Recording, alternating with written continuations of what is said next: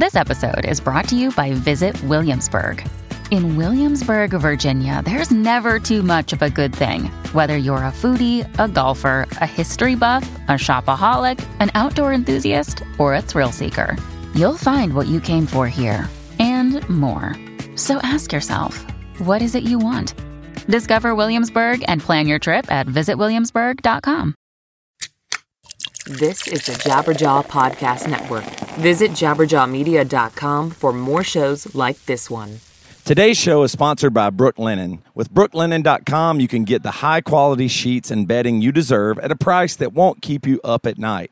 To get $20 off your order and free shipping, go to brooklinen.com and use the promo code BADCHRISTIAN. That's $20 off your order and free shipping by going to brooklinen.com and using the promo code BADCHRISTIAN. brooklinen.com. You are now entering the Bad Christian Podcast. 3, 2, 1, Joey.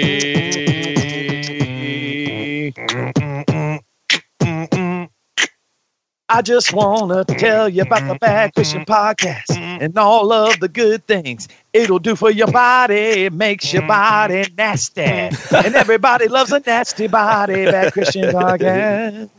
Do people prefer a nasty body? Well, it depends on the context, you know. Like I don't know what you mean. This homeless guy came up to me yesterday and kept bothering me for change over and over again. He had a really nasty body. It was just grossing me out. I mean, no. Yeah, but a lot of times you say nasty is a good. Oh man, that was nasty. The way he dunked on that guy. Yeah, man, his body is nasty. Woo! Look at those pecs.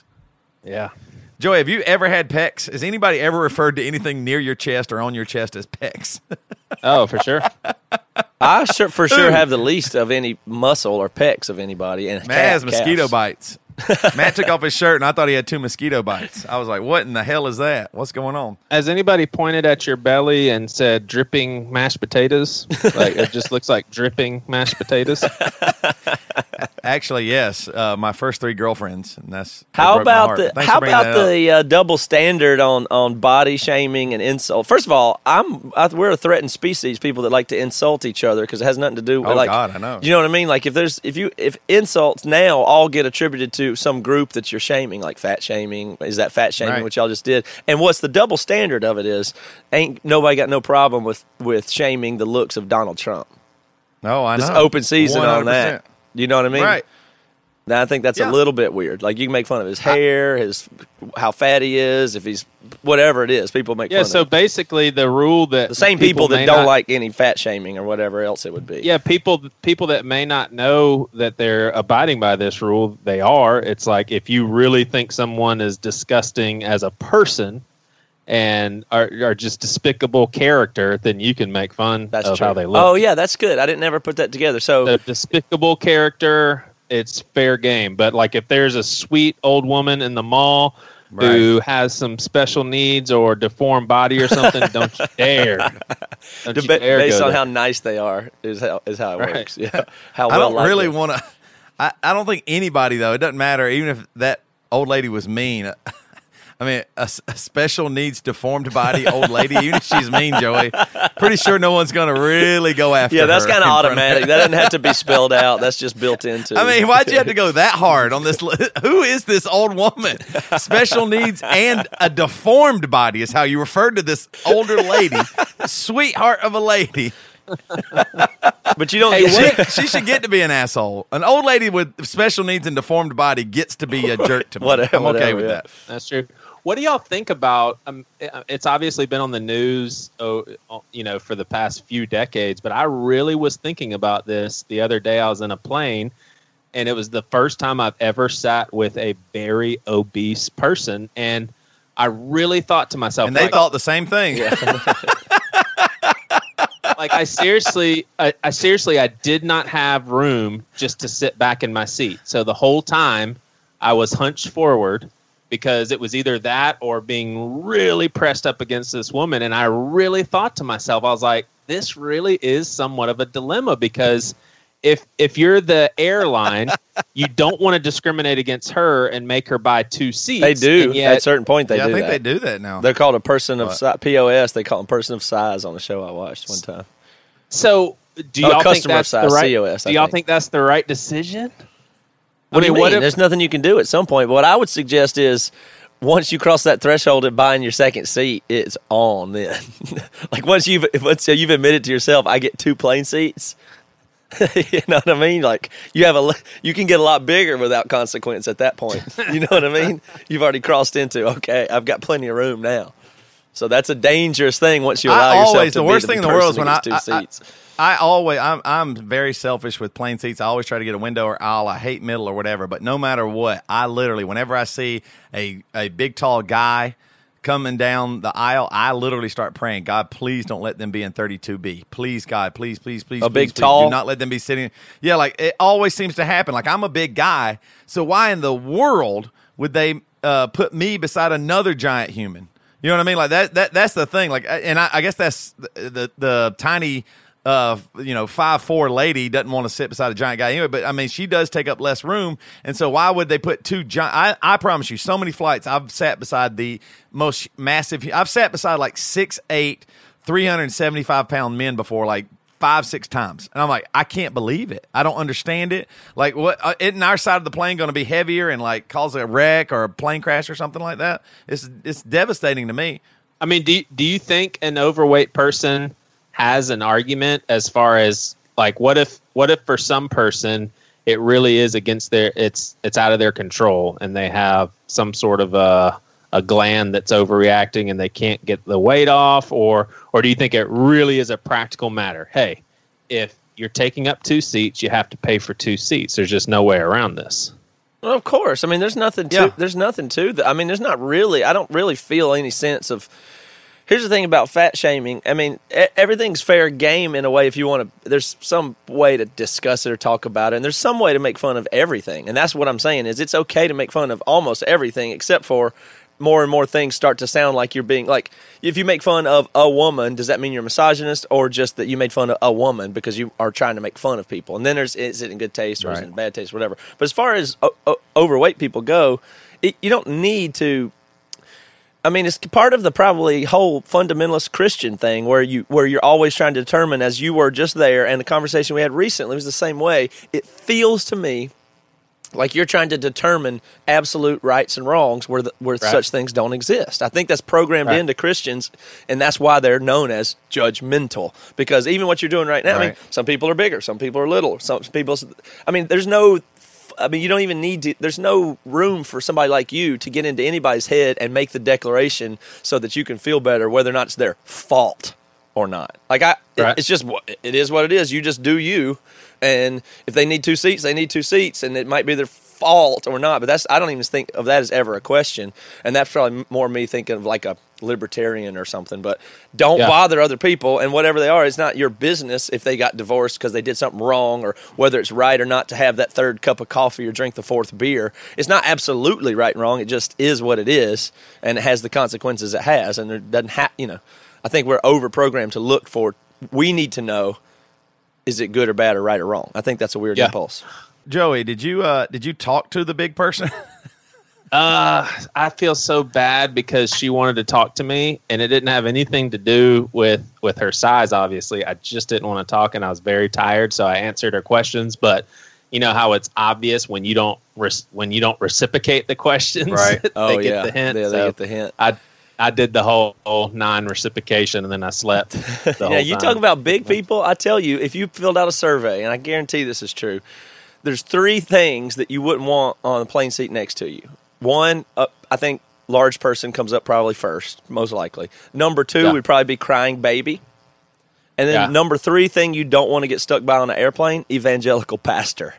Am I right? Like that's everybody's worst nightmare on the plane is, hey, who are you? Oh, my name's Joey. I'm a pastor, and you're like, oh shit, I've got 3 hours. He's going to try and tell me about Jesus. That's what that is. That's the worst. That's one of the scariest things that you could ever go through. The thing that I hate about even flying anyway is just that even you have to start a conversation, and either you're going to get somebody that. I mean, the chance of you getting somebody interesting and it being just a nice conversation, I think, is pretty low. Whenever I usually talk to people, for the most part, it's a very weird or strange or, like last time I talked to somebody on a plane, it was a lady who was petrified to fly, and she would grab me. She would go, oh Jesus! She would grab my arm because she was very scared. I thought it was funny, but it wasn't like normal. You know what I mean? And it happened like on the takeoff.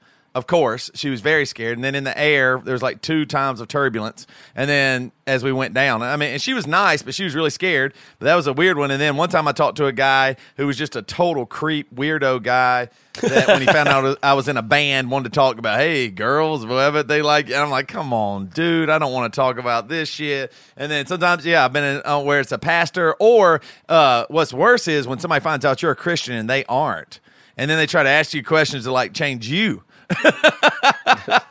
So I get that. I've gotten that one too. But I've had some good combos on planes before. It depends. I don't ever luck out. See, I never luck out. That's the thing with me. I'm not into small talk, but once in a while you get somebody who starts talking about a thing, so that works for me both ways. I like talking to people I don't know. I actually have no problem talking to people I don't know. And it is based on one thing. Is it interesting? And if it is, right. I don't care who the person is. I don't care about what their birthday is or where they grew up or anything like that. If they're talking to me about they work on the airplane engines and talking about the tolerances of the steel strength and how it works, and I'm asking questions and they're giving good answers or asking me good questions, I'm good. I don't care. I've had great conversations on planes before, and a lot of times I don't. But, let those fizzle out. I had a conversation. I told Toby this before. You probably don't know it, Joey. I had a conversation with a couple, a man and a wife on a plane before, where we talked for 3 or 4 hours, and even in the conversation, I cried. Yes, that is true. It is true. This is one of the weirdest experiences of my life. What was the context of your tears? Well, it was one of the Where'd your tears come from? I'll tell you. It was one of the weirdest conversations of my life. We were in Kansas City, flying back from tour. So I'm dropped off. I'm the only one on this flight. And the airport is a zoo. There are so many people. And there was this giant conference for a pyramid scheme in town, basically, that weekend.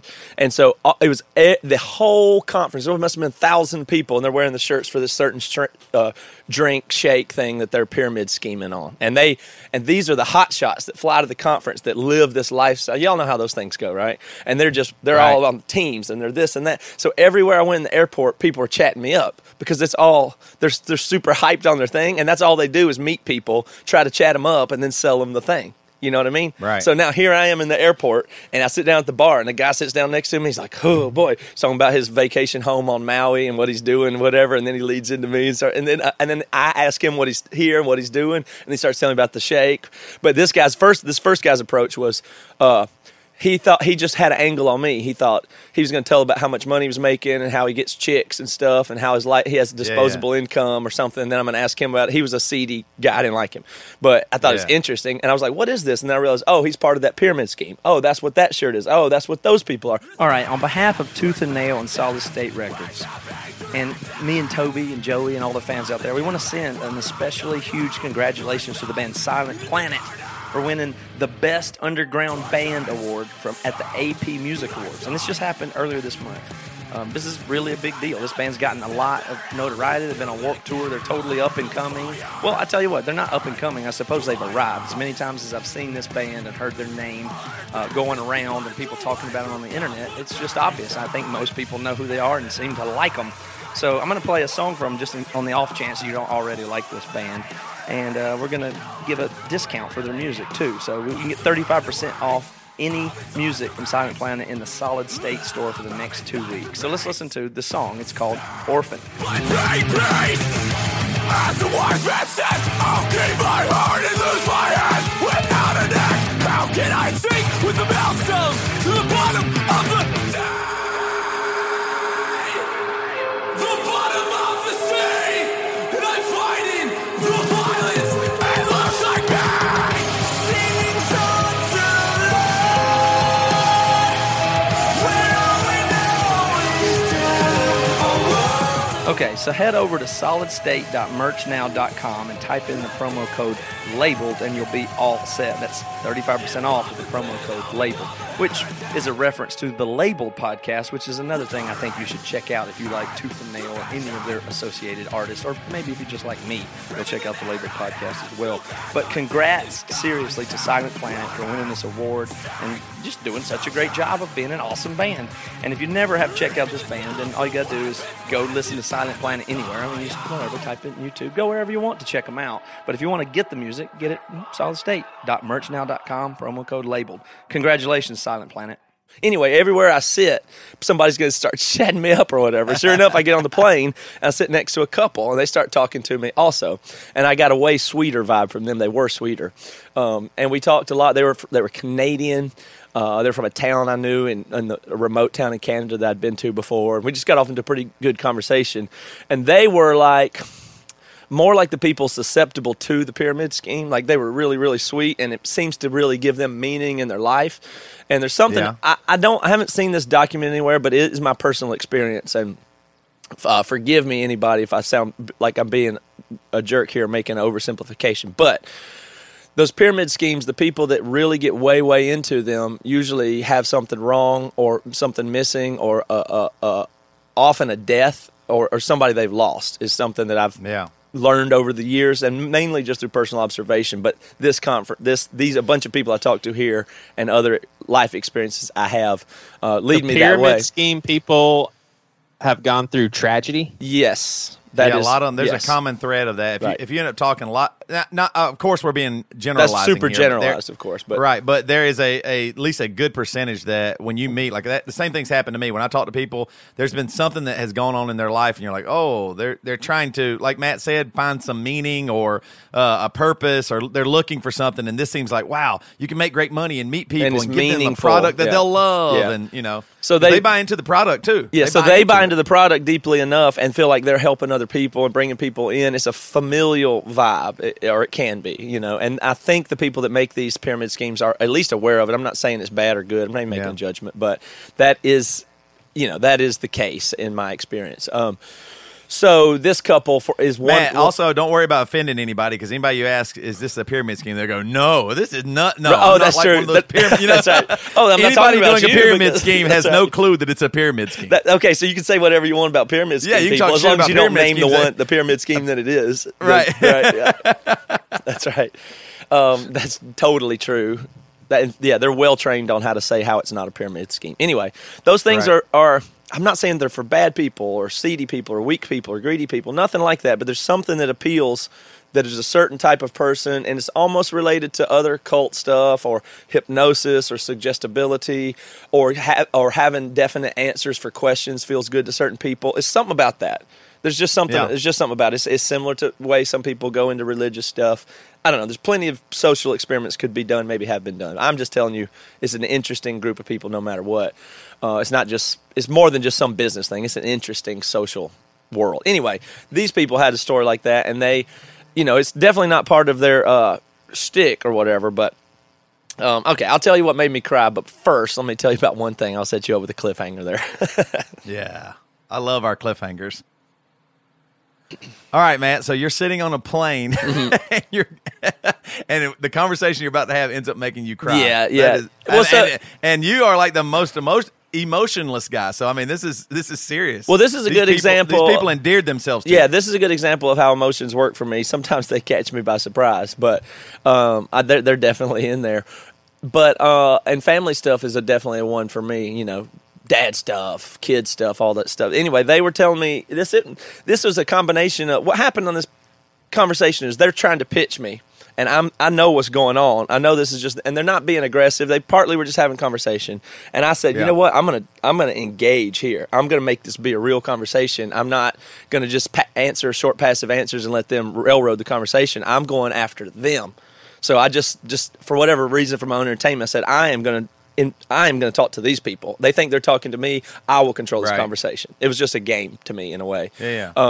And so whatever they would ask that was leading one way, I'd ask them something deep more about them because they dig at you personally a little bit. So I said, I can do that too. Watch this. I'm decent with convo and that kind of thing. So I thought, all right, watch this. So I kept pressing farther and farther into their personal life and asking them questions with no agenda, just to get to know them and hear what things that were interesting. And so, it was kind of a back and forth thing. I don't think they really realized what was happening, or they just thought I was an interesting guy or something. But, we got pretty deep into their life, and they have a kid that died, that they lost, that we spent a lot of time talking about, and it ultimately made me cry.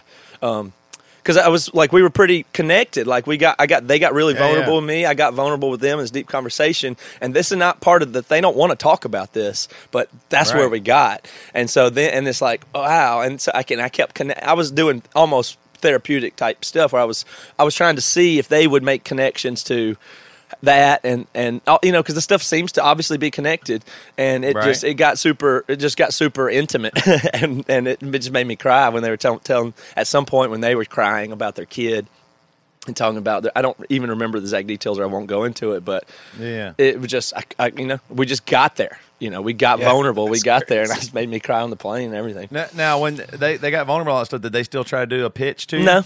No. They never even tried to sell you or get you hooked up with what they're selling. Not at the end. It was just it transcended that. So, but I thought that was neat, to make, because that's what I don't like about those pyramid schemes is they kind of cannibalize, or they're like a virus. They're like a parasite is what they're like. They and those are bad terms, of course, but they kind of take away real relationships and real conversations and commoditize them. It's like the DNA goes into the host and it eats the host's relationships and conversations to profit or move it for the larger organism. Right. And so I took that, which is kind of proven after they have gotten to know you and you were a real person. They're like, well, we can't go.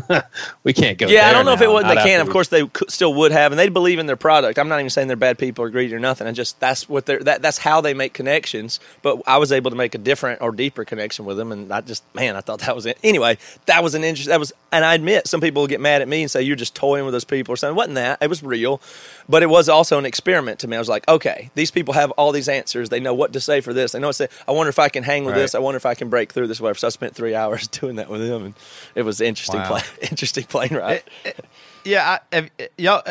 I know I have. Y'all probably have too, right? Y'all had friends that are into pyramid schemes, and they like call you up, or you hadn't seen them in a long time, and they go, "Hey, let's grab coffee or something." And then you're like, "Oh no, it's like a bait and switch." Does that happen to y'all? Oh yeah, on Facebook Messenger will get you on that. Pretty rare. It's a rarity. But it's happened to me several times, and I just feel, or Facebook messages. No, Joey doesn't get it because he's immune, because from the outside viewpoint, he is in a pyramid scheme already. But no, Joey is a prime candidate for it. Like he wants some He's things. suggestible, like, yeah. When we were on the road, Joey was like, "Hey," some guy stopped by his house and said, "Hey, you need to have what is it? The solar panels, solar energy." Oh, that's right. Well, let me check that out. Yeah, but I mean, you've done like timeshares stuff. You went to one and they sold you. And so I mean, you're kind of the prime candidate that pyramid schemers are looking for, because I think they can talk you into it. Like, they say, I got super interested in one that's basically like I think it's called Legal Shield, and it's basically an app that gives you 24/7 legal advice. And so, like, if you pay, I think if you pay legal advice. Yeah, if you pay $25 a month, then basically you get free legal services. So you get a will right away, so that's worth your money. If some guy comes and puts a fence up and doesn't do a good job and refuses to take less money, you can write that, call Legal Shield and all that stuff. And it's super interesting. What's crazy is the people that have taken and part. This isn't an ad, no, right? You're not doing an ad right now. Just letting our listeners know that you're just talking about stuff. Also, any listeners who are doing a pyramid scheme, hit up Joey. Yeah, you'll be set. Yeah. The people that do the pyramid scheme, I mean, they are certainly making money, because I know some of them personally, not super good friends with them, but they are rolling in the money. But at the end of the day, I couldn't do it because I couldn't, from experience, validate whether or not this was a good service. So I just couldn't, in good conscience. Wait, was you somebody trying to sell it to you, like in a pressure way? Who was that person or what? No, they did a great job. They did a great job as far as not pressuring me. No, but I mean, this was a human that was commissioned, like part of a system. It's not just an app. You lost me a little bit. Yeah, you didn't it was a explain. person. You just said there was an app. So you didn't tell us there was a somebody person. There was a person that basically what they want me to do is get a person the app. you know. Right. Okay. So they ask you for coffee or something like that. Right. Okay. So the business we don't care about. I'm more interested. Sorry, you lost me there. So and a little while ago I asked you straight up, and you said very rarely, almost never, and then you go. And then you gave me three. Yeah. And then we just went through three of them. Sorry. Why would you? And then you told a long story that you didn't let us know. So somebody asked you for coffee, a friend, and did this, but you said you couldn't decide. You didn't do it because you didn't know if it was good or not. No, I definitely looked into it, and I made my final decision by basically saying I can't sign off on whether or not this is a good service, and the only way that I'd be able to do that is like being a participant for a couple of years. I'm just not going to pay $20 a month. Of course not. But here's the thing. How about this? Run this through your damn head. Not you, Joey. Anybody. Run this through your damn head before you make a purchase decision. Ask yourself one question. Say, if I say no to this, will it disappoint the person trying to sell it to me? If so, they have set it up as such.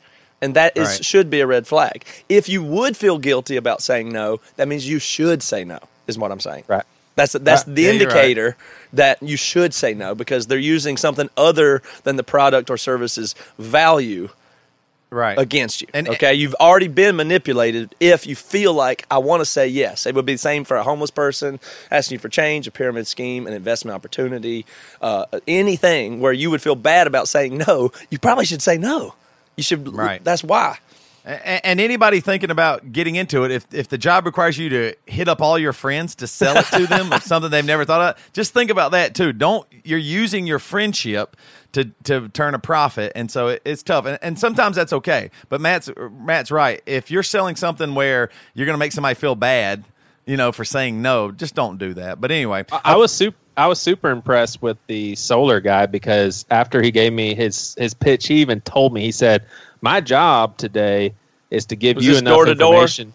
Yeah, he said, my job is to give you enough information so you can make your decision right now. Right now. So he talked basically for about 5 more minutes, and I said, listen, I have no plans of getting this right now. I appreciate the information.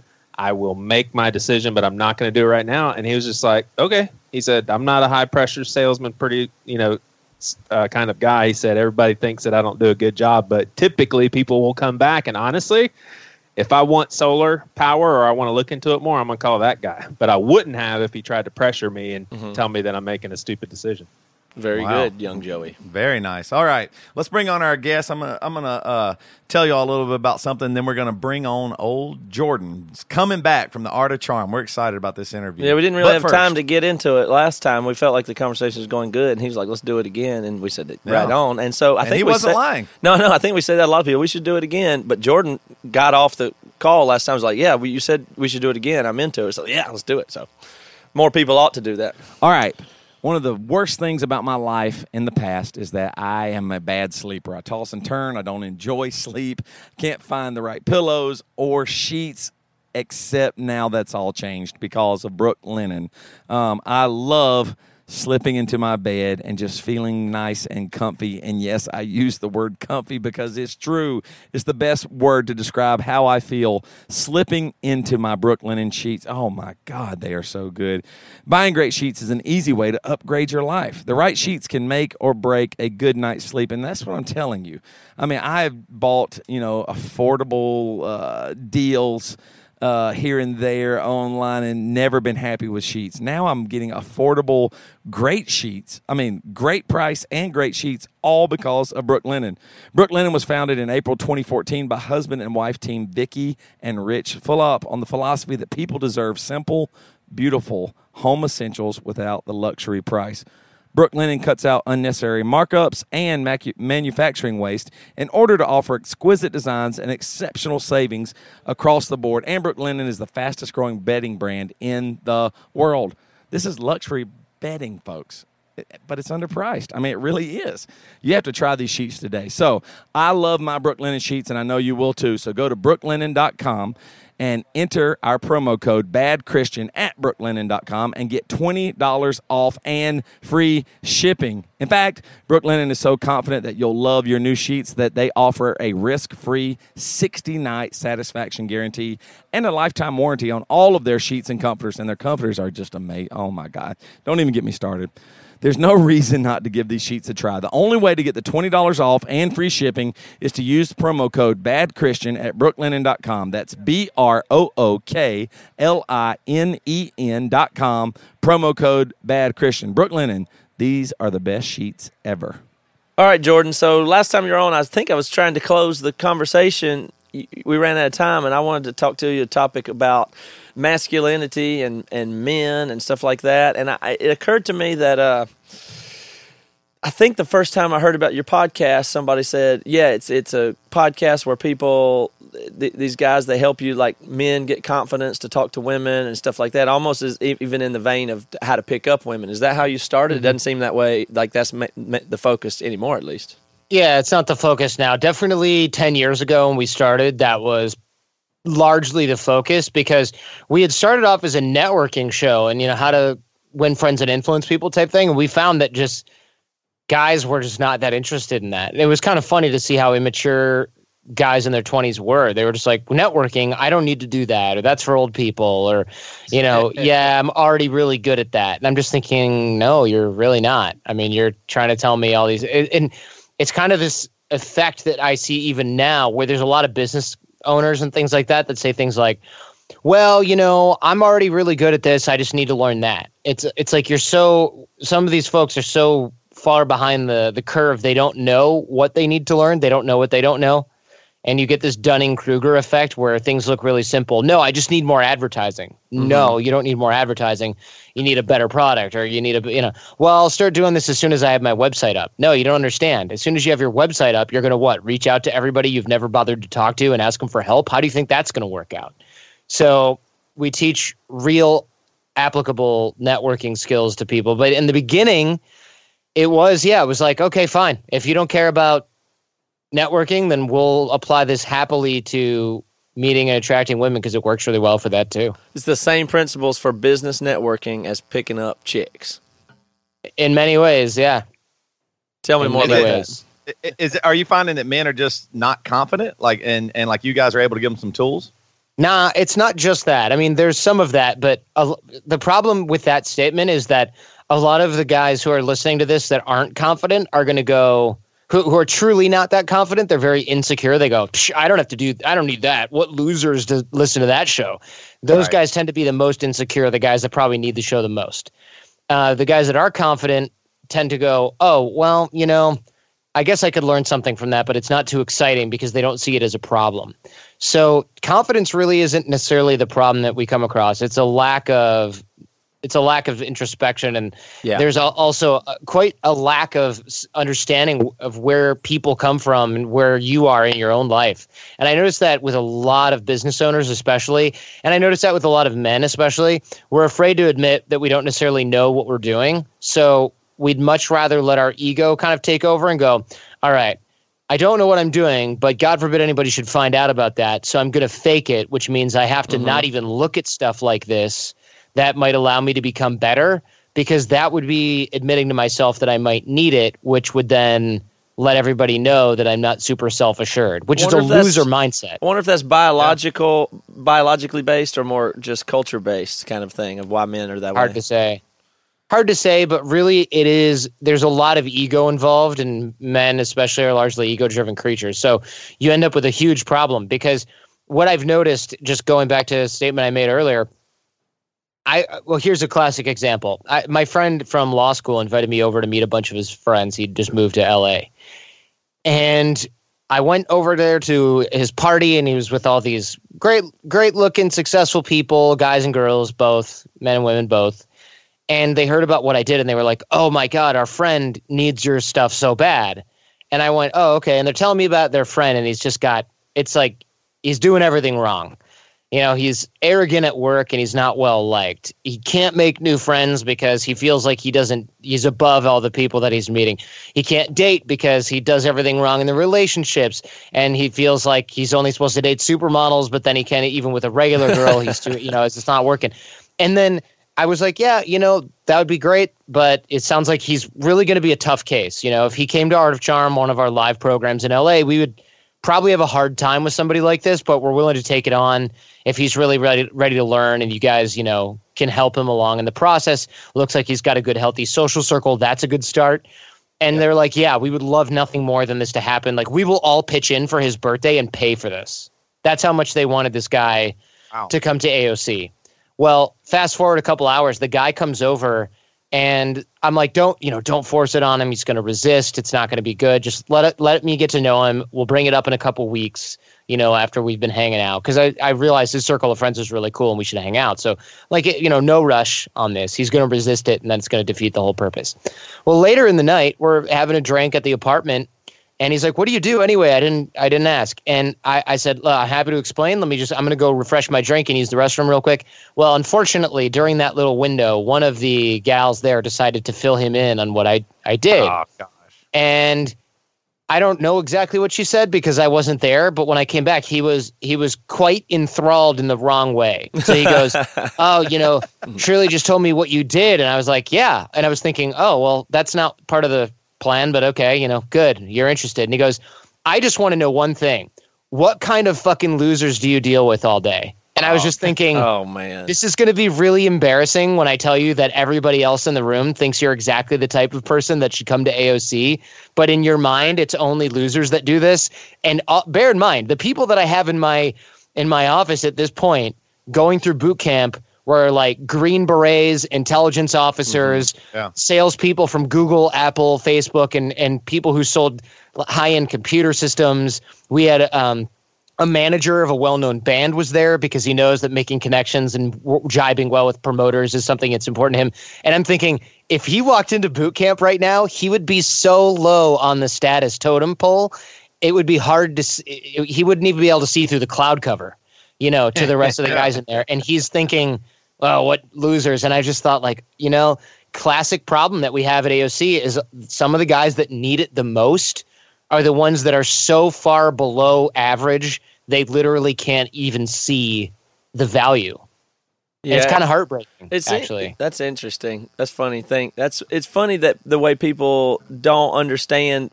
I mean, I'm kind of that way. And one of my biggest things that seems important is communication. Like, you're your own person, and to interact with the rest of the world requires communication. So I just can't think of a more important skill than being able to be, let's say, charming, or that's just a type of way to lubricate communication, maybe even. But it's like, what else are you doing if you're not communicating with other people in the world? It's just a weird thing that people don't put effort or time into. Well, it's funny, too. Even in this day and age, even when everything's kind of digital and stuff, it still seems like this kind of like what you were saying, Jordan, like, it seems like relationship might be your best product or your best commodity or something. Like, having solid relationships with people still is of the utmost importance, regardless of it's in person or not. Because what's interesting about this guy, what you just said, and probably this is what you come across with like hard cases, is the people kind of like him. They want him to do good. Like, he sounds like an asshole to me, but his friends like, hey, we like this guy. We want to get him help. And he's the only person in the room that can't see it. Like, the only person that can't see it is that. And he is going to not get the help probably. Oh, no, there's no way. Because when it was brought up to him later by the girls, because they were like, we need to have a heart-to-heart, because he was just like laughing it off at this point. And this is a few days later. They were like, you really should check it out. You really should check it out. And he... Of course, that was not my idea of a good strategy, because what happened was he dug his heels in and decided, no, because now if I go check it out, it's because you think this way about me, and that means that I would agree with you. So if I go and do this now, it means that I'm acknowledging that maybe you guys are right. And so his two choices in his mind were ignore the problem and bury my head in the sand and protect my ego, or go and admit that this might be something good for me and basically embarrass myself in front of my friends. And he didn't want to do that. So he's still the token. You remember that show Saved by the Bell? Yeah. He's Screech. He's still Screech. Everyone likes him, but he's just like a huge dork and, can't get any dating or any, everyone thinks what a tool, but they're like, well, he's still our friend. That's where he is and where he always will be at this point. Now, I was going to say, now that you guys have even moved into like because males and females are both welcome now with the Art of Charm and doing all this. Do you see? Is it more? Do women struggle with the same ego stuff? Is it a different thing that holds them back? It's completely different. Women come in with different sets of problems that they want to get solved. Of course, in the business relationship development stuff, a lot of times that's the same. But women do come in with a different set of things that, and it varies. It's all across the board. But one of the things that we almost never have to worry about with women coming to AOC is ego. Not that women don't have ego issues. There are some here and there, but they're almost never something that has to do with getting help with a certain thing. Yeah. When we see ego issues in women, it's not like, I don't need this. What kind of losers need that? When we see ego issues with women, it's kind of like, it just manifests itself in a completely different way. Women tend to be, I shouldn't generalize here, but women, especially when it comes to getting training at AOC, tend to be much more open to the idea that they don't know everything and that there's somebody that might be able to help them. Mm-hmm. And that's something I've noticed that a lot of guys cannot internalize, which is strange. It's so strange because when you think about it, the most successful people around, they all have coaches.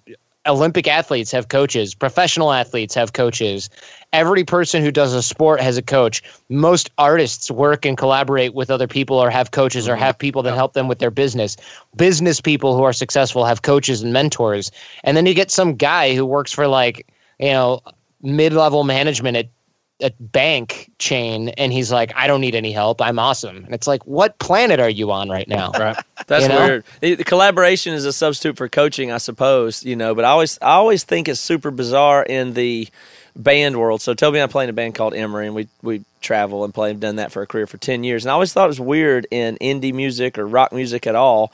You do have producers sometimes to help you with your record, but it seems so weird that you don't have a coach or a band director or anything like that. It's up to just those people in the room to figure their stuff out. Like, can you imagine a high school choir or a high school band without a band director or a coach? Right. Like in choir, you go, okay, well, we sang the notes in high school. What did you go? Oh, we sang them. Did you sing your notes right? Yeah, okay. That's horrible. You spend you literally take the one thing, even with it all written out on the notes, and you hammer it, and you do nuanced thing with an authority telling you what you did right and what you did wrong for months and months and months on the same song, and then you go perform it. And I just think, it's obviously a good thing. And there's so many realms, rock stars are one, but where you don't want to take any advice from anybody or anything like that. It's a weird thing. It's like the whole culture's moving toward, don't tell me what to do. But it seems like that produces some pretty good outcomes in general. Yeah, but at the same time, if you look at it the way that bands deal with it, you probably don't have somebody who's going, hey, look, I can sell a lot of tickets for your events because I'm an experienced promoter in the Northwest. And you go, no, I learned how to play guitar. I'm going to learn how to sell tickets at these venues. No, of course not. But that's what because you don't have ego attached to that. But men often have ego attached to their social skills, their availability in terms of their social status, especially. And that becomes the downfall of that particular man, because they see it as some way of value judgment on them. And yet, when you look at other people who have coaching in other areas, they're more than happy to do that. And that's why we see this interesting dichotomy or interesting phenomenon, I guess we would say, of the type of people that come into AOC. We don't get the people like this guy. I don't want to say his real name, so we'll just say his name's Jack or something like that. We don't see the kind of guys that like Jack who come through who think they're too good for this stuff.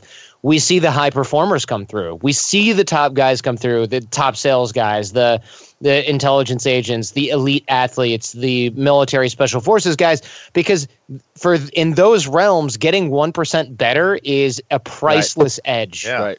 And they will do whatever they can to take it. Whereas if you are not used to getting coached, trained, or improving, having somebody tell you that you can improve, not only does it not represent an edge, it looks like you're being disciplined for not being good enough, even though that's something you're just creating in your own head. It's interesting, too. I've noticed a lot of times with men, the same thing. Here's what blows my mind. Men are really capable of working together, like in a hierarchy. Like, that's the boss. I work for him, and they can do that. But you're right. There's sometimes this ego gets in, and kind of even using the example you were talking about, like the mid-level bank guy. For him to say, I need help, then really acknowledges his station in life. I am just a mid-level bank guy. And then, but if he never acknowledges it and allows his ego to get bigger, then he goes, no, I'm the best at this. And and you get that whole idea. I see a lot of this. I do some men stuff too. I do an event called the True Man Experience, but I can see a lot of times ego is really affected in your youth, like guys that like blew their load in high school. Like they were the quarterback or, a lineman, they all got everything. And then they never got out of their town or whatever. And they just ended up working whatever, some job that they are maybe even more than capable of working. And then they just can't get out of it because they were the quarterback. Everybody loved them and all this stuff. And now they're nothing. Do you ever see that? Like people who can't get past like their history? Occasionally, yeah. I mean, I think a lot of times those guys suffer from the ego issue. Because remember, the ego is there to protect us from certain things that may no longer be dangerous. But often we end up protecting our own ego. So which is the other way around. It'd be like if instead of wearing a bulletproof vest, you dove in front of a bullet so it didn't hit the vest. You'd never do that, right? Right. But with our egos, it's somehow perfectly acceptable. So we do sometimes see those guys, but it tends to be after they've had some failures that they just can no longer ignore.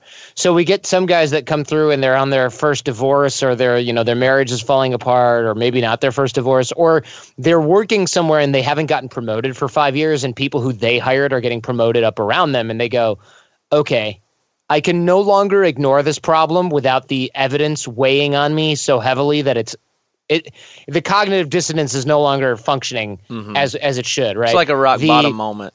And it's not like it's not like, again, these guys aren't losers. They're working at Amazon. They're making $350,000 a year or something like that coding. And they realize, oh, I hired this kid 5 years ago and now he's on the same level as me or he's my boss. Like, what's happening here? And their manager goes, remember how the last 14 performance reviews we've talked about your skills and your management skills and your people skills and your project management skills? Hello. This is what we're talking about. You're a great coder. You can retire here right at the level where you are now or below, but you're never going to move up. You got to figure this stuff out.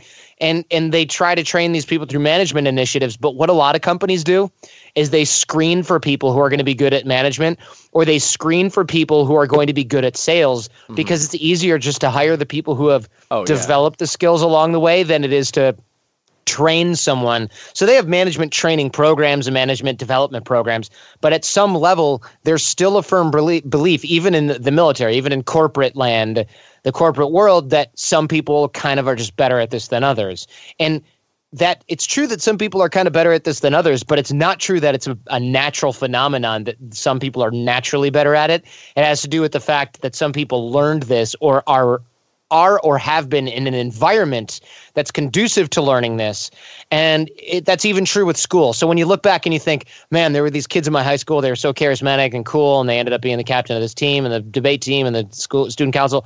Those people may have had what looks like natural charisma, but if you zoom out far enough on the timeline, and stop me if I said this last time we talked, but if you zoom out far enough on the timeline, you find the environmental factors. Yeah. You find the societal factors. So all the charismatic people that I thought were so amazing in high school, when I look back at elementary school, I go, okay, Matt was so cool in high school and popular and everyone loved him. Well, he was kind of like that in middle school and elementary school too. Well, he has older brothers, and his older brother and sister, they had people over to the house all the time because they had a big house and they had a pool. So he was around older kids all the time, and the older kids always played with him. So he kind of got a glimpse of how it works when you're older and more mature. So he was more mature, which made him a little bit nicer. Since he was nicer to everyone liked him. Since everyone liked him, he'd learned that was a good way to treat people. That made him popular over the next few years. And he wasn't afraid of women because he grew up hanging out with women in bathing suits in his backyard 10 years before any of us did. So we were all scared to death of these ladies, and he'd been hanging out with them since he was 7. So that's really why he appeared to be this naturally charismatic, fun, carefree guy. but it's not really natural. Right. That's where he was brought up. That's how he was brought up. Very few of those people have pencil pusher parents, like pocket protector, very quiet, reserved, introverted parents is not, you know what I mean? Like the exposure to it. The biggest one I've ever seen, to me, the most crazy environment. I grew up in the South, and if I go play golf with my dad and his friends from the age of 8, 10, 15, I mean, these are charming, boisterous men telling jokes that have 50 years of like breaking down social things and being funny and getting the laugh and doing, when they're all standing around on the driving range or the green and hanging out. It's just so unbelievable to see that and feel like, man, I could never talk on that level. I'm the dumb idiot. They're so good. Just the exposure to that seems to be really good for social skills. It's a massive advantage. Imagine if you were hanging out with men like that your whole life, that in a group, and maybe you were, I don't know, but most guys were not. Most guys, their dad was, that I know, their dad was head down working or wasn't around or hung out with his friends separately from the kid. Very rarely do you find, my dad and he used to take me with him and his friends, and I was the kid, and I grew up fast. I had a beer when I was 8 years old, and then they never let me drink again. And then when I stole such and such, 4 men beat my ass instead of just 1. And it's like, and 4 guys were disappointed in me, and 4, like, they're uncles, it's a close family structure. Yeah. And there's a reason that a lot of times people who grow up in a really positive family environment with a lot of positive male role models around are more socially well adjusted. There's also a lot of reason why men who grew up with no male role models, but a lot of positive female role models are well adjusted in some ways, but terrible in other ways, especially when it comes to do with relationships. There are reasons for this. And that's one of the reasons that the old wisdom is it takes a village to raise a child. That village isn't just a bunch of guys. It's not just a bunch of women who are sitting around during the day raising a kid while the men are gone or drinking or whatever. It really does take a huge amount of influence that is mostly done in a proper balance. It's a delicate way to raise a child, but it's kind of the best way to do it, really. So, Jordan, how do we appreciate masculinity and be social and be politically correct too? And what I mean by that is, if we emphasize the importance of having good male influence as a kid, are we being offensive to the LGBT community, for instance? 2 lesbians that want to raise a kid, do they say we can fill those needs too? You know what I'm saying? It's just like everybody's so sensitive, and so how can we even appreciate masculinity when everybody's walking on eggshells? Yeah, this is interesting because I am a firm believer that same-sex parents can raise great kids. Yeah. I know that's controversial everywhere. I don't really care, actually, but I'm just saying that I'm a firm believer that the most important ingredient in raising healthy kids is a loving home environment, regardless if it's 2 dads or 2 moms or some other new agey combination. That part, it matters far less because they don't have to be your parents. There are plenty of kids I know that were raised by the single mom and the mom's sister or the mom's mom, but the neighbor kids were really nice and set a positive example, or they had cousins that were around all the time, or even uncles, whatever. It really doesn't matter. So that I would say you're only running into dangerous territory if, you're being raised by 2 dads and also there's no other relatives around at all. So you never have any kind of other positive role model or influence, and they keep you locked in a basement, right? Like that would be bad. Right. That would be objectively not as good. But I think if you're a gay couple and you're raising a kid and there's positive role models all around, in addition to you as parents, then fine. Who cares what your sexual preference is? I feel like it's such a minor part of raising a kid. Now, when you say other influences, are you highlighting the importance of having a female influence in addition to 2 dads, or having? I think so. Again, though, look, this part, I would say the jury is still out. Yeah. In my opinion, that is based on anecdotal evidence only when it comes to this specific thing. I would say it's probably a damn good idea for a young girl or a young guy to have both male and female influences, regardless of the gender or sexual preferences of the parents. Right. Just because modeling people that do a great job being good people that look like them or look like people they want to meet and be with and partner up with. That's so important. So I guess in some sort of extreme example where it's like two homosexual dads are raising a kid and the kid turns out to be also gay, then yeah, great. You had two great role models for a functional relationship. But if you're raising a child and it's a female, she needs to learn how to be a woman in by looking at good examples of that, or raising a straight male child. It probably helps for them to have a balanced view of those things. I'm not saying that those parents are lacking something. I'm just saying that no one person, in fact, not even a regular heterosexual couple has everything that one child needs. I think it's important to have multiple positive influences regardless. I think even regardless of sex and stuff like that, you have to be a good parent. Expose your kid to as much stuff as possible, regardless of sex. You want your kid to be exposed to the arts and sports and reading and anything, any education that you want to expose your kid to the most that you can. That's where I feel like my parents dropped the ball. I mean, of course, I had two heterosexual parents, but they kept me from everything. Everything was almost like I grew up super conservative Christian, and everything was scary. So anything not even drinking alcohol. Alcohol itself was a sin. Is the way I grew up. A sinful organic compound. Yeah. Right. If you drink it, then it's double whammy time. You go straight to hell.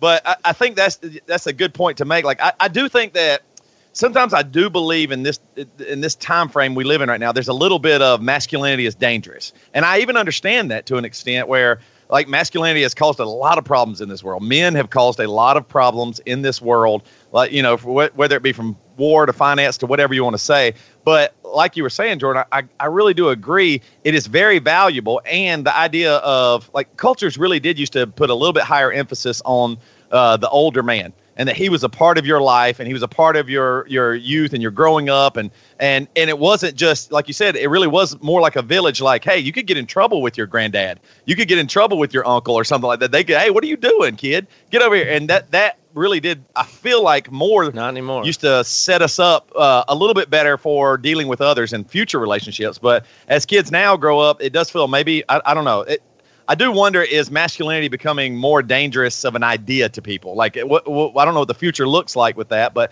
it seems in some ways people are a little bit fearful of what a man is. Because it's hard to define. It's hard to define. Because in the South, we're stuck in this mentality of it's a guy that shoots deer, watch sports, and is rough around the edges. 40 hours a week and sometimes comes home and drinks light beer. So that's the problem we come into contact with is just, I believe, overgeneralizing and a stereotype of masculinity. I mean, Jordan, you had to have come into contact with people that come to you wanting to be masculine, and you're probably like, you are. You're just not in the category that the world says. Absolutely. There's a lot of it. What's funny is a lot of the guys that come in wanting to be masculine are absolutely perfectly normally masculine, and then we'll get a guy that comes in and I'm thinking like, oh, I'm pretty sure this guy's closeted and gay, or maybe not closeted, but just in sort of the we just met, it's none of your business, Jordan, and I'm like, cool with that. Those guys never seem to go, I need to be more masculine. They're just like fine with it, right? It's the guys who are like, they roll in and they do powerlifting and they've got 7,000 guns, and I'm thinking like, okay, you're the most masculine guy I know, but then you realize, a lot of this is overcompensating for something in their childhood that made them feel like they're not masculine enough. And sure enough, when we do a lot of deep digging when guys come to boot camp, and some of the deep digging revolves around like, my dad always made fun of me for being this, so now I'm the opposite of that to the point of caricature. Yeah. Or I've always felt like I know a guy that was bullied when he was a kid, and now he is the biggest asshole in the world. I don't know anybody I dislike more than this person. It's so sad because I generally love almost everybody, but I find it's so much work for me to find anything about this person that's redeeming at all. And it's just, he's a horrible, horrible individual on so many levels. And I just can't help but think, man, if people were nicer to you as a kid, and if you'd had a better probably male role model that would have helped you cope with some of the shit you went through, you'd have been just a positive. Like if he's a net negative to the world right now as he stands, and it's sad. Do y'all think that men in general have a better sense for fakeness in other men. Like if the four of us were at a party, and you know, just a little bit that I know of you, Jordan, I think you'd be right there with us. We could look at a guy who's hanging out with his girlfriend, and we could see how he's interacting, and all four of us would be, that dude is super insecure. He's a punk. He's super jerky to his girlfriend, but she just has these eyes that she's just so in love. Do y'all think that men can see that, like the bullshit, basically, before women? Only just I because think everybody can. Yeah, I think. Well, I would say no differently than women are pretty. I don't know if you've noticed women being pretty hard on other women and questioning of their motives and all that. You know what I mean? They're more sensitive to that. Like they'll tear another woman apart pretty quickly. It's just because they have the experience. You know, maybe just more of the experience with trying to analyze this. You know what I mean? Like you've tried to get with girls before and put on these you've tried all the stuff that you're recognizing in the other guy. You do have some hands-on experience. Yeah, I think that's where it comes in for guys. I think women are definitely better at looking at nonverbal communication and deciding and reading a room better than guys are. But I think for us as guys, we are in a unique position. Here's a funny example. The other day, my wife Jen was talking on the phone at literally 7 a.m., maybe even before 7 a.m. with her cousin. And her cousin says, yeah, you know, this guy, I text him and he doesn't reply. And, you know, what does this mean? What does that mean? And she's like, oh, Jordan's up. Let's ask Jordan. So they asked me a question. What does this mean? What does that mean? And I said, you know, this guy sounds like he's playing a little bit of a game. It sounds like he read some crap on the internet and now he's just kind of, you know, I don't know what he's doing, but he's definitely sort of messing around. He's definitely sort of playing some game. And she goes, I don't think he would do that. And I just thought, you're talking about him on the phone at 7 a.m. and you don't think he would do that. Why? Because it doesn't work. It obviously works. Yeah. Here we are. Yeah. Right. And it was like textbook, don't reply to the text. You know, like she's like, it takes 3 days for him to text me back. And then 3 days for my response. And I'm thinking, yeah, he read that on the internet or he watched a movie or he saw it on Reddit or something. Right.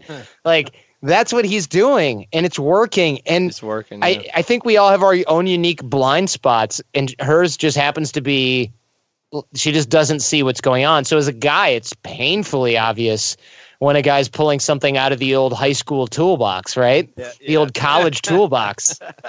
It's funny. I think oftentimes guys can see it and just go, oh, whatever, that guy's a douchebag and move on. Girls think, I can fix him. Yeah, there's that. You know what I mean? Like it's a project. Like girls are a little bit more forgiving sometimes because they think, well, it'll get better, or he was nice that one night and I really liked him and stuff like that. But guys, I think we can just go, oh, who gives a shit? I don't care. Move on, dude. Your jealousy is really tuned into that too. And it would go for both sexes or for anybody. You're jealous, like you know what you would do or have done or would try, and you feel like you've been able to trick X amount of girls in whatever ways before. Right. And so you're super clued in with jealousy. Like if it's a girl you care about, you're tuned up about. If it's somebody or not, you're not. You know what I mean? And women, I'm sure the same way. They're like, there's a lot of jealousy that they have when they think they recognize something like that. So I think that's plus it's awesome because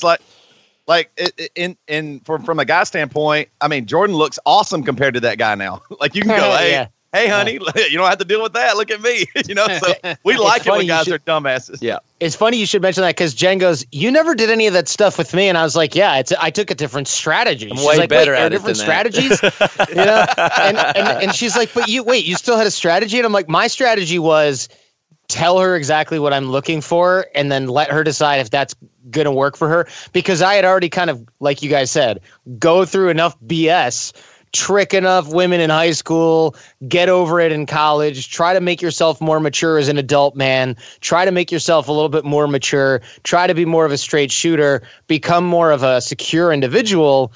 So my strategy went from I'm going to try to be tricky and get this certain reaction to, look, here's what I'm looking for. Are you kind of with this program? If not, totally cool.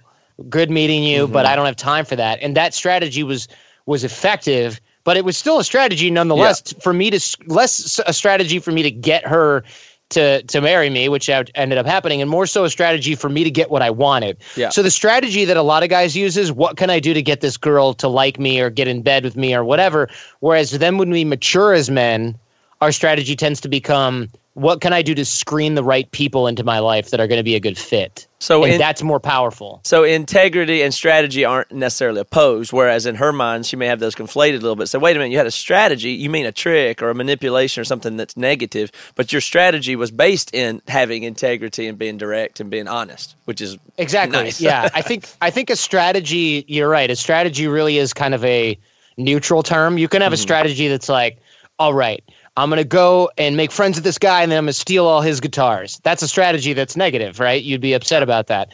But if my strategy was, I'm going to go and make friends with this guy because I love his music and then I'm going to spread it as far as I can and then I'll be able to sit in the front row at all the concerts, I don't think you'd be upset that that was a strategy that I had, right? You'd be like, wow, I'm really flattered that you actually bothered to do that. Yeah. And I think so. I think strategy itself is neutral. It sounds inauthentic because it's deliberate, but hits that's somebody's tripwire for sure. Just that exactly. it exists, yeah. Yeah, and I just want to be very clear that I don't think things are inauthentic because they're not unplanned. I think thinking that everything in your life is going to be unplanned and having that be the measuring stick for whether or not you're doing things in an authentic way is ridiculous. Nobody starts a business and goes, all right, I'm not going to plan anything. So if it works, it was meant to be. And if it fails, then at least I tried, but not really tried because that would involve a plan. So I mean, that would be the dumbest possible way to start a business or a family or build a house or pretty much any project. And yet when it comes to relationships, us guys and girls are some of us have decided that having any kind of plan or strategy is negative. And to me, that's ridiculous. It's a lack of self-awareness, and it circles back to something you said before about internalizing or people being able to be in tune with reality. That's really what it is. So if you are internalizing enough, if you are introspective is the word you used, if you are introspective enough, you'll find that you have strategies and goals and plans and selfishness running in all the time. It's just if you're aware of it and articulate it, it's all of a sudden starts to sound bad. But for sure, if you examine yourself well enough and are in tune with it, you'll find that everything you say has an intent and a goal and a strategy. You know, but people don't like to live there sometimes or aren't that comfortable being that introspective. Yeah, I agree. I agree with that. Yeah, it sounds like you're right. So always some kind of ulterior motive or something like that. But it's not. There's not. That's a there really good point. Is. Yeah. Remember. Yeah. But that's not necessarily negative, like you were saying. Exactly. Like I like thinking that way. Like you can make plans even in relationships, and it will be better. Like your marriage is better off because you told her exactly what you were looking for, and she was able to know and decide what she wanted. Like you gave her that opportunity, as opposed to like sounds like the other guy that with your her relative or whatever just playing a game and who knows what's going to happen. So you've got on theartofcharm.com, the Art of Charm Promise, daily techniques to control more outcomes at home and work, command more respect from your friends, team, and network, video tactics to create deep connection, master people by the ability to walk up to anyone and develop a conversation. What are people's next steps with getting connected with you? And are there any similarities with what you do? This is going to be a trippy question. And the 2005 movie Hitch, where you see Will Smith before he had his transformation and how he was through the whole movie? That's funny you should mention Hitch. Hitch was written by my business partner's friend. Are you serious? Yeah, and he was like, hey, I'm writing this movie about kind of what you guys are doing. It's not about you guys.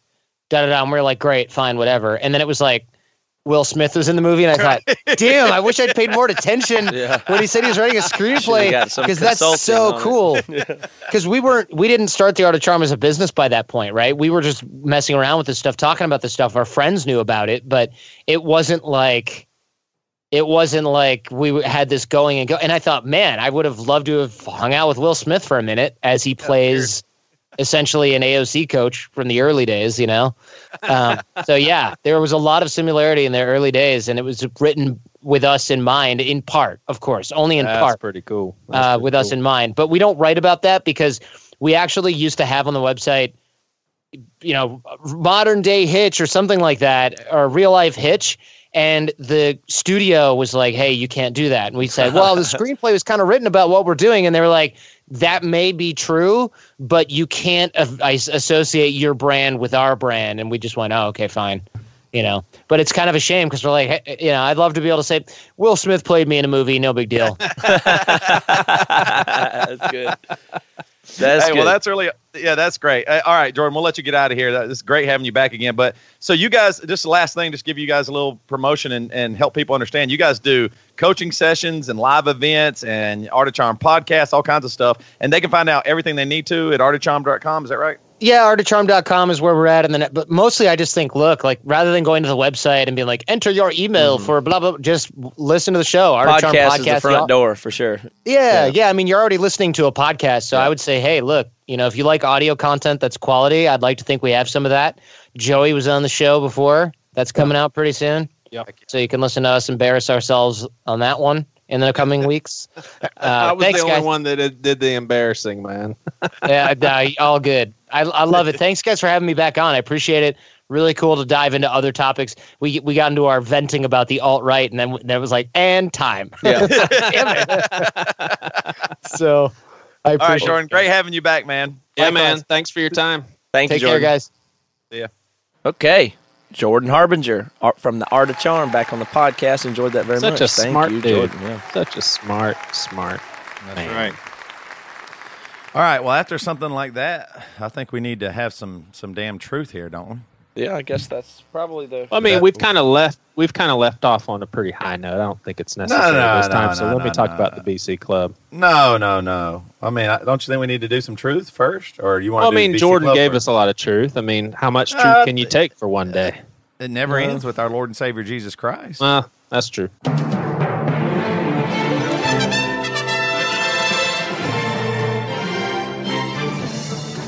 In a world where, Joey, have you ever tried Pizzazz sports drink? It makes you a better athlete, and I'd like to talk a little bit more about it with you after the show. Pizzazz sport drink. It makes you the athlete you've always dreamed of. And what you really need to do is not sell the sports drink, but get other people to sell the sports drink. But they don't need to really sell the sports drink. Those people just need to get other people to sell the sports drink to other people. But even those people don't really need to sell the sports drink. They just need to get other people to sell the sports drink. Yes. And that's well. why. Hey, real quick, you BC clubbers out there, the organization keeps growing. You guys keep conquering different problems in the world together as a team. And I want to welcome these folks to the BC Club. It's Rick Binke, but it's spelled Behnke, so it could be Benk. I just don't know. So, Rick, thank you. We have Shane, and that speaks for itself because he didn't send his last name. Daniel Moore, Michael Neff, Daniel Aaron Rapp II, Jimmy T. Jacobson, and Keith Glinsky. Thanks for going to thebcclub.com. And I'll tell you, Matt and Toby, this. I didn't tell y'all this, but a few weeks ago when we were in audio feed, I have people that come up to me and said, hey, man, I'm a BC Clubber, but I haven't heard my name on the podcast yet. And I'm like, well, when'd you join? They're like, oh, in the past month. I'm like, hold your damn horses then. I mean, my gosh. At 7:30 this morning. Right. Oh, wow. All right, I got a good news story for you guys today, and this comes from yournewswire.com, and I'm not sure. I don't remember. A few people might have sent this to me, but I can't remember. So if your roving reporter sent it to me, let me know. I'll try. Hey, to Toby, make it up thanks to for you. telling us that this story is a good one. All right, thank you. Very professional. Women absorb and retain DNA from every man they have sex with. Wow, that's interesting. That's got me interested. Women retain and carry living DNA from every man with whom they have sexual intercourse, according to a new study by the University of Seattle, Matt. The study, which discovered the startling information by accident, was originally trying to determine if women who have been pregnant with a son might be more predisposed to certain neurological diseases that occur more frequently in males. But as the scientists picked apart the female brain, the study began to veer wildly off course. As it turns out, the female brain is even more mysterious than we previously thought. How can that be? Females are the most mysterious brains in the history of the universe. The study found that female brains often harbor male microchimerism. I guess that's the way you say it, maybe. Or male male microchimerism. Or in other words, the presence of male DNA that originated from another individual and are genetically distinct from the cells that make up the rest of the woman. According to the study, 63% of females tested harbored male microchimerism in the brain. And male microchimerism was present in multiple brains. So 63% of women carry male DNA cells that live in their brains. Obviously, the researchers wanted to know where that came from. Anyone care to guess? From their women's fathers? Nope. Your father's DNA combines with your mother's to create the DNA. So through the study, they found that it wasn't pregnancy. It wasn't from their fathers. It came from women who had had sex with men, and they were finding this DNA in the women's brains. Yeah, how about that? Crazy. Now, this is an interesting thought here because, the church has always said, hey, be careful who you sleep with and don't have sex before marriage. Only, and now it's scientifically showing up that you have if you have sex before marriage with different partners, you end up having some of their DNA left with you. Like you're somewhat crazy. connected with them. Yeah, forever. It's crazy you say this because I was told as a teen, and this was more of an admonition to the females in youth group, but basically they said, when you have sex with a guy, there is a part of you that you can never get back, and there's a part of them that you can never get rid of. And it was somewhat done in a scare tactic, but it was also done as you just don't go around having sex because that is a deeper thing that you cannot rid yourself of. It's interesting that. Now, Matt, do you have any kind of like scientific take on this that it doesn't matter that they end up with the male DNA? Does that necessarily mean anything to their brain function or anything? Probably not. No, I mean, it doesn't seem like there's any real consequence to it that we know of. It's a creepy thought a little bit, but it's known that I've heard that before with women who have sons. Like I've heard of this concept before. The DNA of the child is intermingled with that of the mom in, like, for instance, the bloodstream, you're saying in the brain. But I'm aware that you can do a lot of genetic stuff and find out stuff. Yeah. There's even new things in pregnancy now where you can go ahead and test the DNA of the child early just by getting it out of the mother's blood. So, it's probably what it's more like, but somehow, I mean, it's really bizarre, and it takes me to one of my weirdest theories, which is babies are disgusting. Oh my God, that's your theory? Yeah, it is.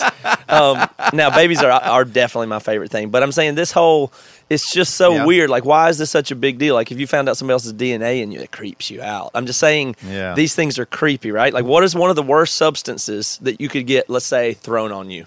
Let's say you had vomit, sperm, blood, poop, right? Those are the things that are you don't want a stranger on you, right? Yeah. And then sorry if this is gross, but what's one of the worst things that females do that is also gross that you wouldn't want from a stranger would be their period and stuff like that. Which I thought you were going to say, tell me about their grocery lists. I'm being scientific. I'm not being scientific here. I'm being technical though. We generally hold those things as taboo. So two of the biggest taboos possible are period blood and jizz. I mean, if you want to say, you can say them super gross if you want to, or you can say them super technical. But those things are very, very gross. And like, for instance, a period is the shedding of an egg and some of the lining of the uterine wall and things like that, right? Well, there is no other ingredients to a baby other than jizz and period. Yeah, that's what they're made of. Like when you say, you're right. Girls and are made from sugar and spice and everything nice, and boys are made of puppy dog tails and snails, whatever. Right. No, all humans are made out of periods and jizz. That's not true. That's what we're made out of. What are the ingredients for a baby? Joey thinks there are no storks. other ingredients. Those are the only two they're made ingredients. of vaginal lining? No, the egg. But I'm saying pretty much very close. But part of the period is the egg flushed out. That is basically what's going on. So basically, the two grossest things on earth make a baby. Is my You're point. wrong. So I'm saying that whole, and see, Joey's acting all religiously taboo about it because it makes you feel I'm not weird. made from menstruation. Yes, you I'm are. made from my mom's egg and my dad's sperm. Which is exactly what I said. I'm made of uterine lining? No, but you're one of the components of a period. One of the components of period. One of the main components. Blood and uterine lining that your comes reaction out. to this is proving my point. Now, my Busted. reaction is just that you're wrong. That's it. You're Joey, just wrong. The main ingredients to a period are uterine lining and an egg. The whole point Do you know of the how period is small to that flush out the is? egg. And that's Do you what know you're how made tiny of. that egg is? So that bothers That you egg- that bad that you No, can't. it You just doesn't can't bother me. stand I'm just it. saying, I'm not bothered. You're just wrong. No, That's I'm it. not wrong. Well, Matt, let me give you a little context. When we used to live in a dormitory, Joey's like, you know what? It doesn't really bother me that people probably like jack off in the shower because sperm. I'd way rather step in sperm than poop or pee because sperm is just protein. He doesn't think it's that crazy. Yes, you Well, did. anyway, You said what I'm that saying is sperm those- cleaner than- all those you said ingredients are sperm weird. is cleaner than poop or pee. Yeah, I did say that. I didn't You'd say rather something have about it just on being you protein. than poop or pee. So what? All I'm saying is we are the result of an egg. Yes, which is And gross. The egg has almost nothing to do with the menstruation. That's in the uterine it's in lining. every. It's the point of a period, and it's in every period. Anyway, moving on from that, my point is the taboos are Do you very want to strong. just go on the record and say you're wrong right now? No, not at all. You're made of uterine lining. That's what comes out of a I vagina. said egg. Egg. You're made out of The Egg from a period is what you're made out so of. when a woman takes her tampon out, she's just like, let oh it my go. Gosh, you see that egg? I'm not trying to be gross or vulgar or gross you out. Just not chill either. out. I'm saying these are the things, these are the areas, these are the taboos, these are things that we almost hold sacred that people get real tense about really, really quickly. And it's because they're very, very important. So if I'm circling all the way back to this article, I'm saying that the idea of DNA from one person being in you or part of you, very profound. That's a big All right, deal well, to humans. So next time, it really next is. time my wife has her period, I'm going to say, I'm so sorry about all that blood and that egg that you're dealing with right now. You understand Well, that's the whole point either of a way, period the is baby's to flush out in the egg. You're right, It's but I crazy. mean, all that stuff stays in when you get pregnant, so it's all there. You're around it. I think Matt knows that a sperm impregnates an egg, but I think all the stuff that I could comes be out wrong. of a woman is all around the baby. Yeah, I'm just saying right? all of these things, and I'm just saying the ingredients for a baby, a human baby, is made of disgusting ingredients. There's no other ingredients to them other than things we find gross. That's my point. I think that's quite interesting. Now, that's for me, who loves babies more than anybody in the world. I think it's hilarious that they're made out of the grossest shit you can imagine. I wish I had a thought bubble over Reva's head right now. Just go, oh, 3 white guys talking about women's periods. Great. This is awesome. Sorry, Reva. Sorry, ladies out there. That was an interesting story. Now we all need a blessing, and it comes from a reading of God's word. It says, lie with your brother's wife and fulfill your duty to her as a brother-in-law to produce offspring with your brother. But Onan knew that the offspring would not be his.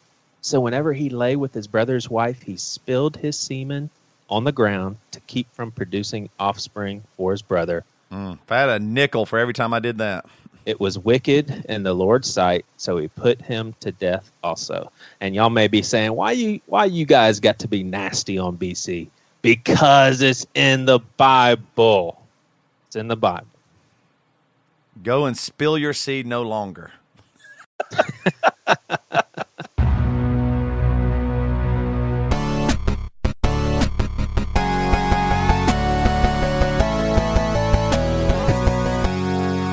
You've been listening to the Jabberjaw Podcast Network, jabberjawmedia.com.